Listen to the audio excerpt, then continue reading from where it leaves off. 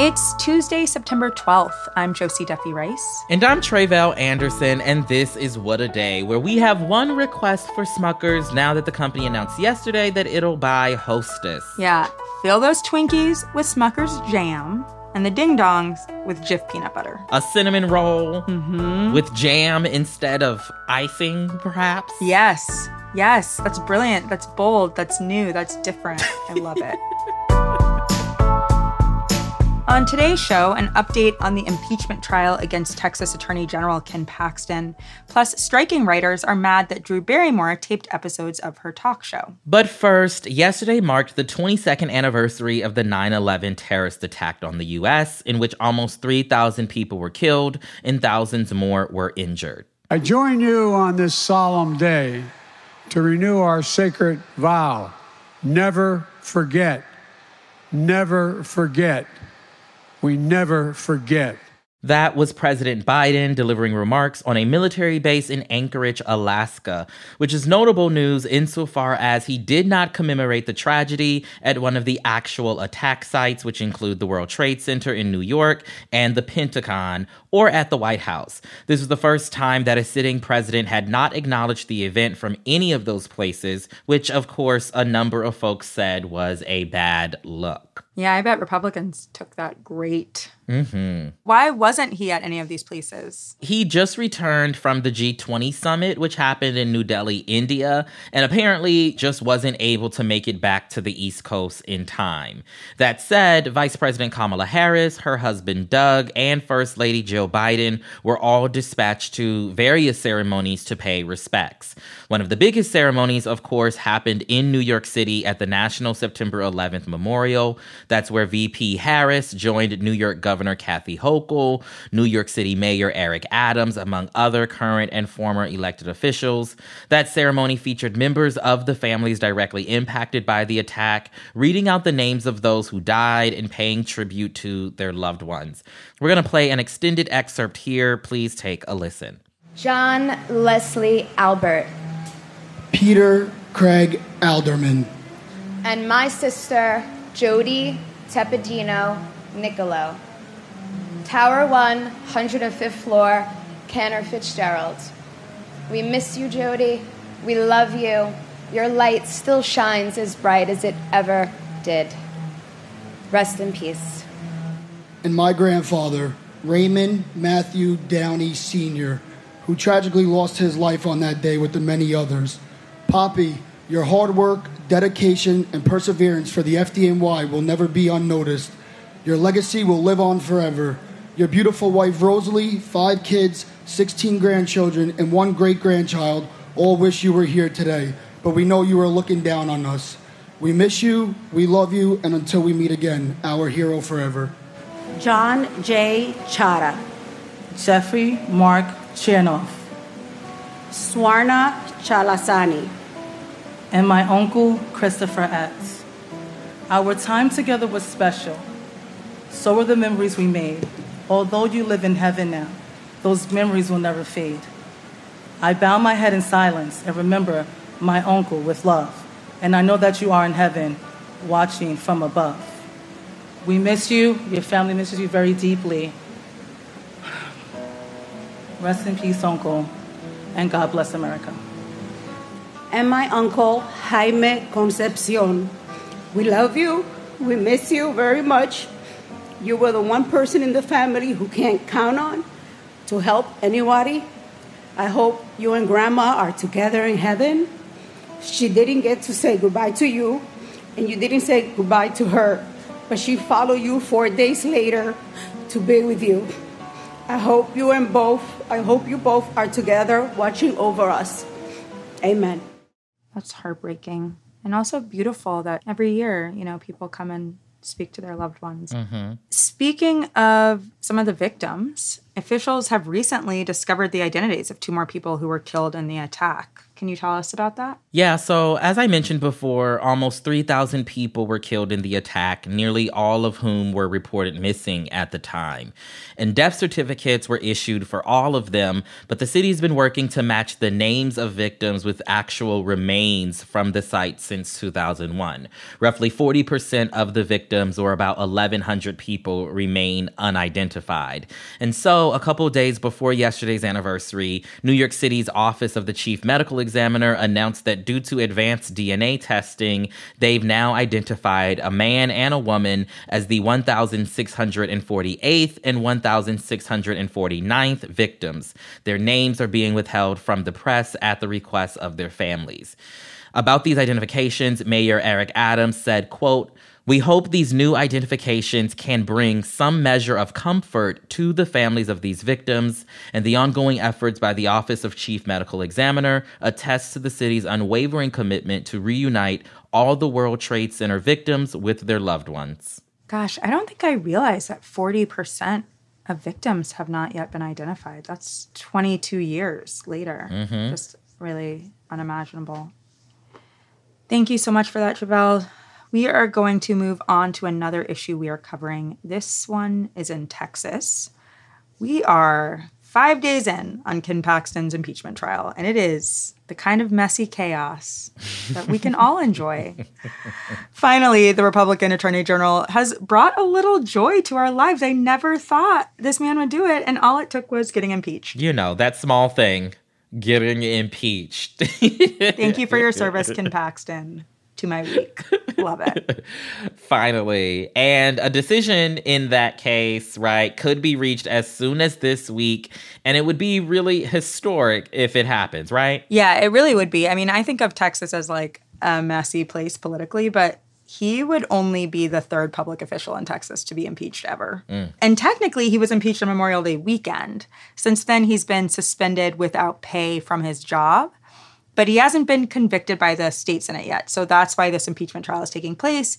If he is convicted, he will basically be fired as Attorney General. This isn't like a regular trial in the court of law, obviously. The state senators are the jurors, for one thing. But it does have major consequences. If he is convicted of just one of the 20 articles of impeachment that have been brought against him, he doesn't only lose his job, but he could be prohibited from ever holding office in the state of Texas again, which... sign me up. Sold. I was about to say, that sounds like a positive to me. I am ready.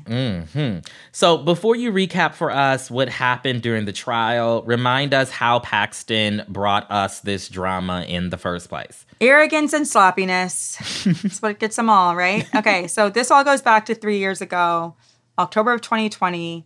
That is when 8 of the top officials in Paxton's office, people he had handpicked to work under him, reached out to HR, law enforcement, and Paxton himself, accusing him of breaking a number of laws.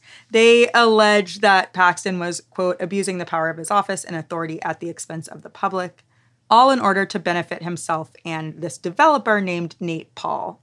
Nate Paul had donated thousands to his campaign, and Paxton was trying to help the guy out. Oh, my God. Okay. It sounds juicy already, but I know it gets more messy. It does. How exactly was he helping this guy, Nate? Right. Well, various ways, allegedly. So, for example, he apparently pushed for a legal opinion out of his office that would have benefited Paul, having to do with foreclosure sales. He also tried to have his office grant a public information request that Paul's lawyers sent in to his office, even though it meant disclosing a sealed FBI affidavit against Paul, who you probably won't be surprised to hear was under federal investigation at the time. Of course. So Paxton's trying to, break a couple rules for this guy, break more than a couple maybe, and Paxton's staff blows the whistle on him, and then the FBI promptly begins investigating Paxton too, as well as Nate Paul. 2 peas in a pod.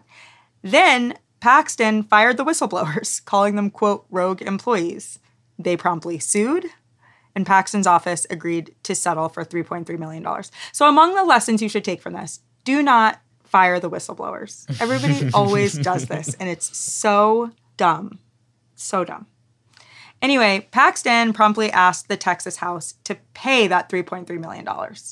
And legislators were pretty mad about that, including Republicans. They didn't want to pay that money. And so that settlement sparked a whole other investigation and led to this impeachment. Kind of wild that he was like, yeah, we're going to settle for $3.3 billion, but government, will you pay for it, please? It's like so audacious, and yet every time you turn around, a police officer is shooting something or doing something, and the government's paying for them. So can't really blame the guy for trying. You're not wrong. You're not wrong at all. Texas is paying all kinds of money for cops. So. Okay, so how exactly has the trial gone so far? So the trial started last Tuesday. And keep in mind, he could have gone quietly into the good night, but he wanted to go to trial, I guess, which is really dumb. Mm-hmm. So immediately he shows up on Tuesday, he tries to get the articles of impeachment dismissed. That is overwhelmingly denied. And he hasn't shown up in the trial since. He was there the first day, hasn't been back. By Friday, only 4 prosecution witnesses had taken the stand. The Texas Tribune called the questioning of these witnesses frequently tedious and sometimes contentious. And so it seemed to be kind of in the weeds, people on stand for a long time. And basically, prosecutors have tried to make Paxton's behavior look especially egregious.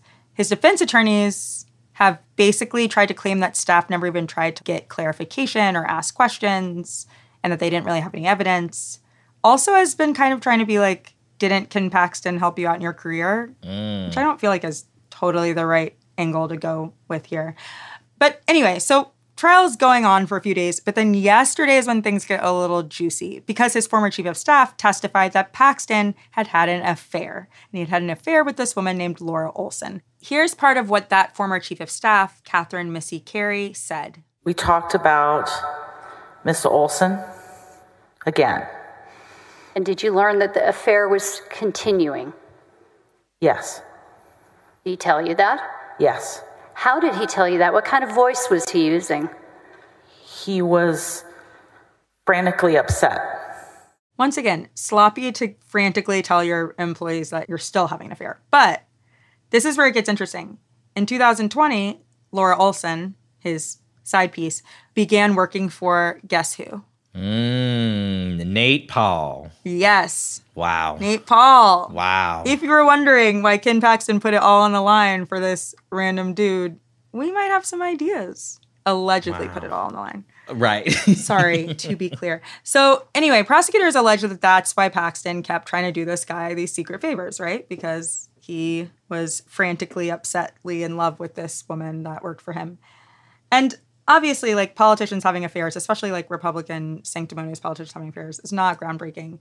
But another part that's crazy about this whole thing is that Paxton's wife is a Texas state senator. So she's right there in the trial listening to this whole thing about her husband having this affair that has maybe now led to him getting impeached. Wow. And she can't vote in this trial. She's recused herself because obviously there's a conflict of interest. But she's just sitting there, just hearing about it. And I would like to say to my husband, if he's listening, if you make me sit through an impeachment trial of you hearing about your affair, I will not be doing that. I will not be doing that. Anyway, this trial is likely only going to get more outrageous. We, like you said, could have a verdict by the end of this week, and we will keep you updated. But that is the latest for now. We'll be back after some ads.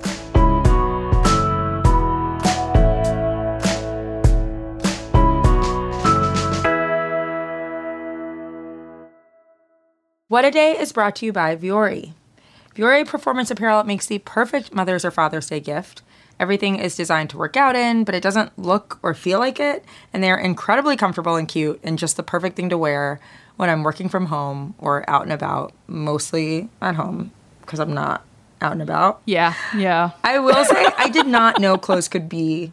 I'm being dead honest. I did not know clothes could be as comfortable as they are before I had Vuori. Yes. Clothes can be so comfortable. Nobody told me. Smooth like butter, soft. So good. On the skin. I just love living in Vuori. Vuori is offering What a Day listeners 20% off your first purchase when you go to vuori.com/WOD.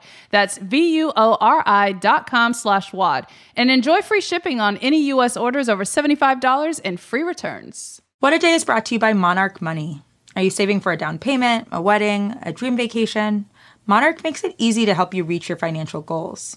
Monarch is the top-rated all-in-one personal finance app. It gives you a comprehensive view of all of your accounts, your investments, transactions, and more, all in one place. You can create custom budgets, track your progress towards financial goals, and collaborate with your partner. Really just makes it easy. After trying out Monarch for yourself, you'll understand why it's the top-rated personal finance app. And right now, listeners of this show will get an extended 30-day free trial when you go to monarchmoney.com/WAD. That's monarchmoney.com/WAD for your extended 30-day free trial. What a Day is brought to you by Ramp. We are all looking for ways to simplify our finances. Isn't that the truth? Isn't that true? Lord, tax week, man. That is why there's Ramp. Ramp is a corporate card and spend management software designed to help you save time and put money back in your pocket. Two things we love to do. Love that. With Ramp, you are able to issue cards to every employee with limits and restrictions and automate expense reporting so you can stop wasting time at the end of every month. Wow, this is huge. Yeah. Ramp is super easy to use. Get started and start making payments in less than 15 minutes. And now get $250 when you join Ramp. Just go to ramp.com/WAD, ramp.com/WAD, ramp.com/WAD. Cards issued by Sutton Bank and Celtic Bank, members FDIC, terms and conditions apply. Let's get to some headlines. Headlines. The Food and Drug Administration gave the green light to a new round of COVID-19 vaccines yesterday, and the CDC is expected to issue recommendations today on who should get them. That means the updated vaccine could be available to most Americans as soon as the end of this week. So what is different about this shot? Well, the updated vaccine has been formulated to target the Omicron variant known as XBB.1.5. That is not the dominant variant anymore, but the FDA says the vaccine will still provide good protection against the COVID variants that are currently circulating. And as with previous versions, the updated shots are expected to protect folks from severe illness, from hospitalization, or death, but not from mild infection. As we mentioned, a CDC advisory panel will meet today to recommend who should get the updated shots, and once they sign off on that, the Biden administration is expected to encourage folks to get both their COVID and flu shots in one go. Here on WAD, we are calling it the Quick Stick, a term coined by our friend Dr. Abdul El-Sayed last week. Just go get your Quick Stick. It's easy. It's efficient. Well, I would just like to say that I am totally ready for another shot. Absolutely. Thousands of people are feared dead after powerful storm Daniel hit Libya over the weekend. The storm, which swept through Greece, Turkey, and Bulgaria last week, brought torrential rain and severe flooding after making landfall on Sunday. Waters burst through aging dams in the port city of Derna, where destruction seems to be the most severe. Two senior officials said yesterday that as many as 2,000 people might be dead there because floodwaters wiped away entire neighborhoods and homes. But electricity and communications were down in the city, which made it hard to accurately assess the loss of life and true extent of the damage. The eastern cities of the country, including its second largest city of Benghazi, was also heavily impacted by Storm Daniel. After triggering floods in Greece, the storm became what's known as a metacane, a tropical cyclone that can form over the Mediterranean Sea. Abnormally warm waters, which are tied to human-caused global warming, intensified the storm. It's expected to bring heavy rains and flooding into Egypt today before finally dissolving. The death toll from Morocco's deadly earthquake has surpassed 2,800, and survivors are continuing the long wait for government aid, particularly those in the more remote and rural parts of the country. They're largely being left to fend for themselves in this recovery process, and many are running low on food and water while also facing electricity and telephone blackouts. They say the Moroccan government has been dangerously quiet and slow to respond to aid requests, so many residents are taking rescue efforts into their own hands. Meanwhile, a series of aftershock tremors continued after the initial quake, and the immense rubble has made it difficult for rescue workers to get to certain areas. This is certainly true for those in the high Atlas Mountains, the epicenter of Saturday's 6.8 quake, where debris has blocked the winding dirt paths that sometimes are the only way to access those villages. So far, Morocco has accepted international aid from Spain, Qatar, the UK, and United Arab Emirates. The U.S. Embassy sent a team of disaster relief efforts to Morocco to see how the U.S. can best support the survivors. And now to Minnesota, where state officials there have ordered drinking water to be tested at Stillwater Prison. The move comes after about 100 inmates refused to return to their cells during a heat wave on September 3rd over concerns including poor water quality, lack of air conditioning, and excessive heat, among other things. And according to the local newspaper Star Tribune, Kathy Stroud Caldwell, whose son is in prison, was told that water in the cells was rusty and inmates were using their socks to strain the water, which is absurd. Over the weekend, the state's Department of Corrections released a statement saying that, quote, additional and more comprehensive water testing was ordered to, quote, assure staff and incarcerated individuals that the water is safe for drinking. Meanwhile, the department said bottled water will be provided for staff and inmates while testing at the facility is being done. Also in prison news, this time over in Louisiana, the state has until this Friday to remove incarcerated minors from the maximum security adult prison known as Angola, which is a former death row building. A federal judge last Friday ordered the youths to be removed after she ruled that the conditions at the facility were unconstitutional and that state officials failed to provide adequate schooling or mental health treatment to the young detainees. People can't do anything about it. They just have to drink the rusty water. This is not uncommon across the country. The Drew Barrymore Show resumed filming on Monday after CBS announced that the program would resume production without its writers. Don't like that.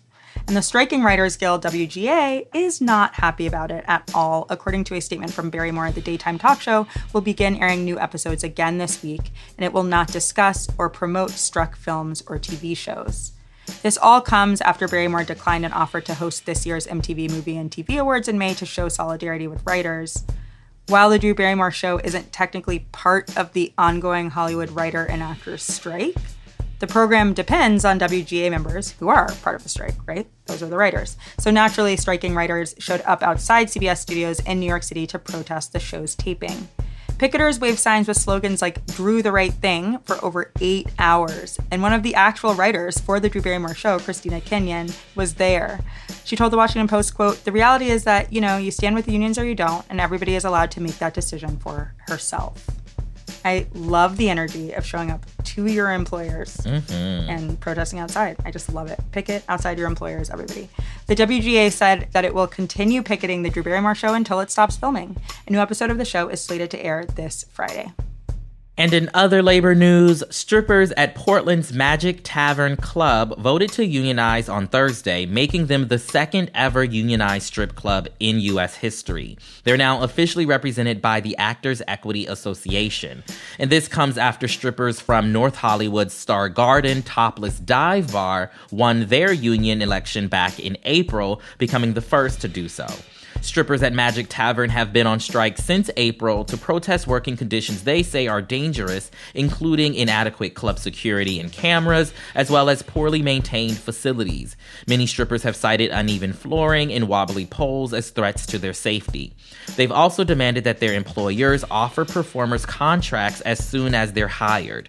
Once Actors Equity certifies the results of the Magic Tavern election, the union can officially begin bargaining for a new labor contract. Kate Schindel, the president of Actors Equity, said of the news, quote, "I'm thrilled for these workers. They not only knew their rights, they knew they had to stick together and never let up."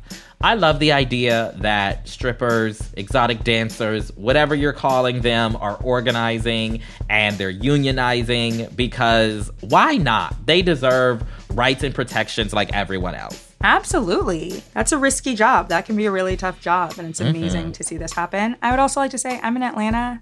Some see it as the capital of strip clubs, and if you need someone to walk the picket line with you, call me up. I would love to. That sounds great.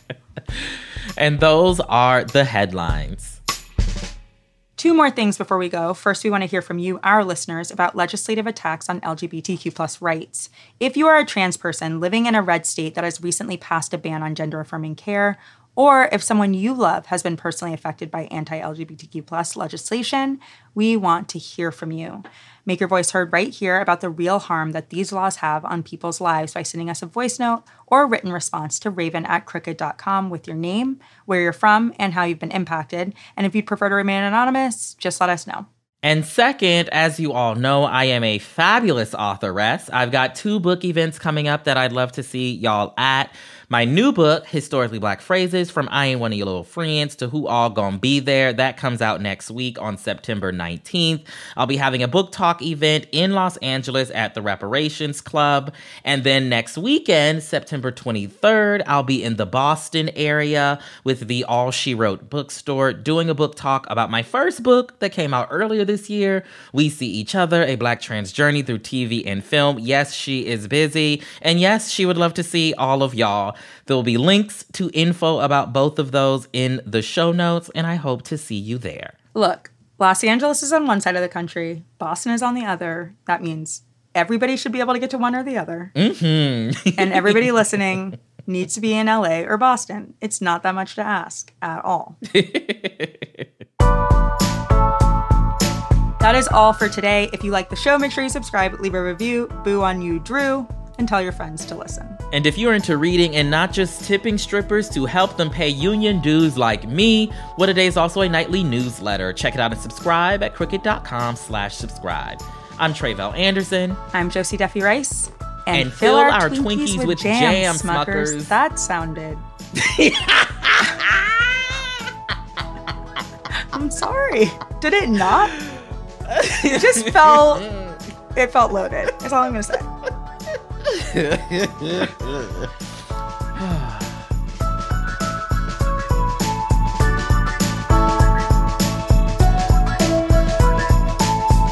What A Day is a production of Crooked Media. It's recorded and mixed by Bill Lance. Our show's producers, Itzy Quintanilla, Raven Yamamoto, and Natalie Bettendorf are our associate producers, and our senior producer is Lita Martinez.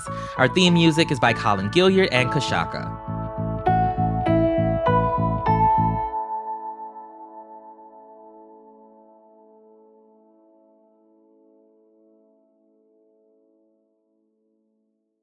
What A Day is brought to you by Books. This Mother's Day, give mom her flowers. She absolutely deserves the best, and that's why you should send her farm fresh flowers from Books. That's short for bouquets. Books has modern designs and unique flowers you can't find anywhere else, and with 20% off, you can send some to mom, your wife, your auntie, even your granny, okay? Anyone who deserves flowers in your life. It doesn't have to be holiday specific. You get flowers, you're getting flowers, everyone's getting flowers. Go to Books.com and use promo code WAD for 25% off. That is BOUQS.com, promo code WAD, Books, promo code WAD. What A Day is brought to you by Ulta Beauty. This AAPI Heritage Month, Ulta Beauty is celebrating the joy of belonging to a community composed of intricate connections, belonging to our past and our future, to the heritage and birthright that is beauty. Ulta Beauty shines a light on the AAPI community, passing the mic to brand founders and creators to tell their stories centered on heritage, joy, and beauty.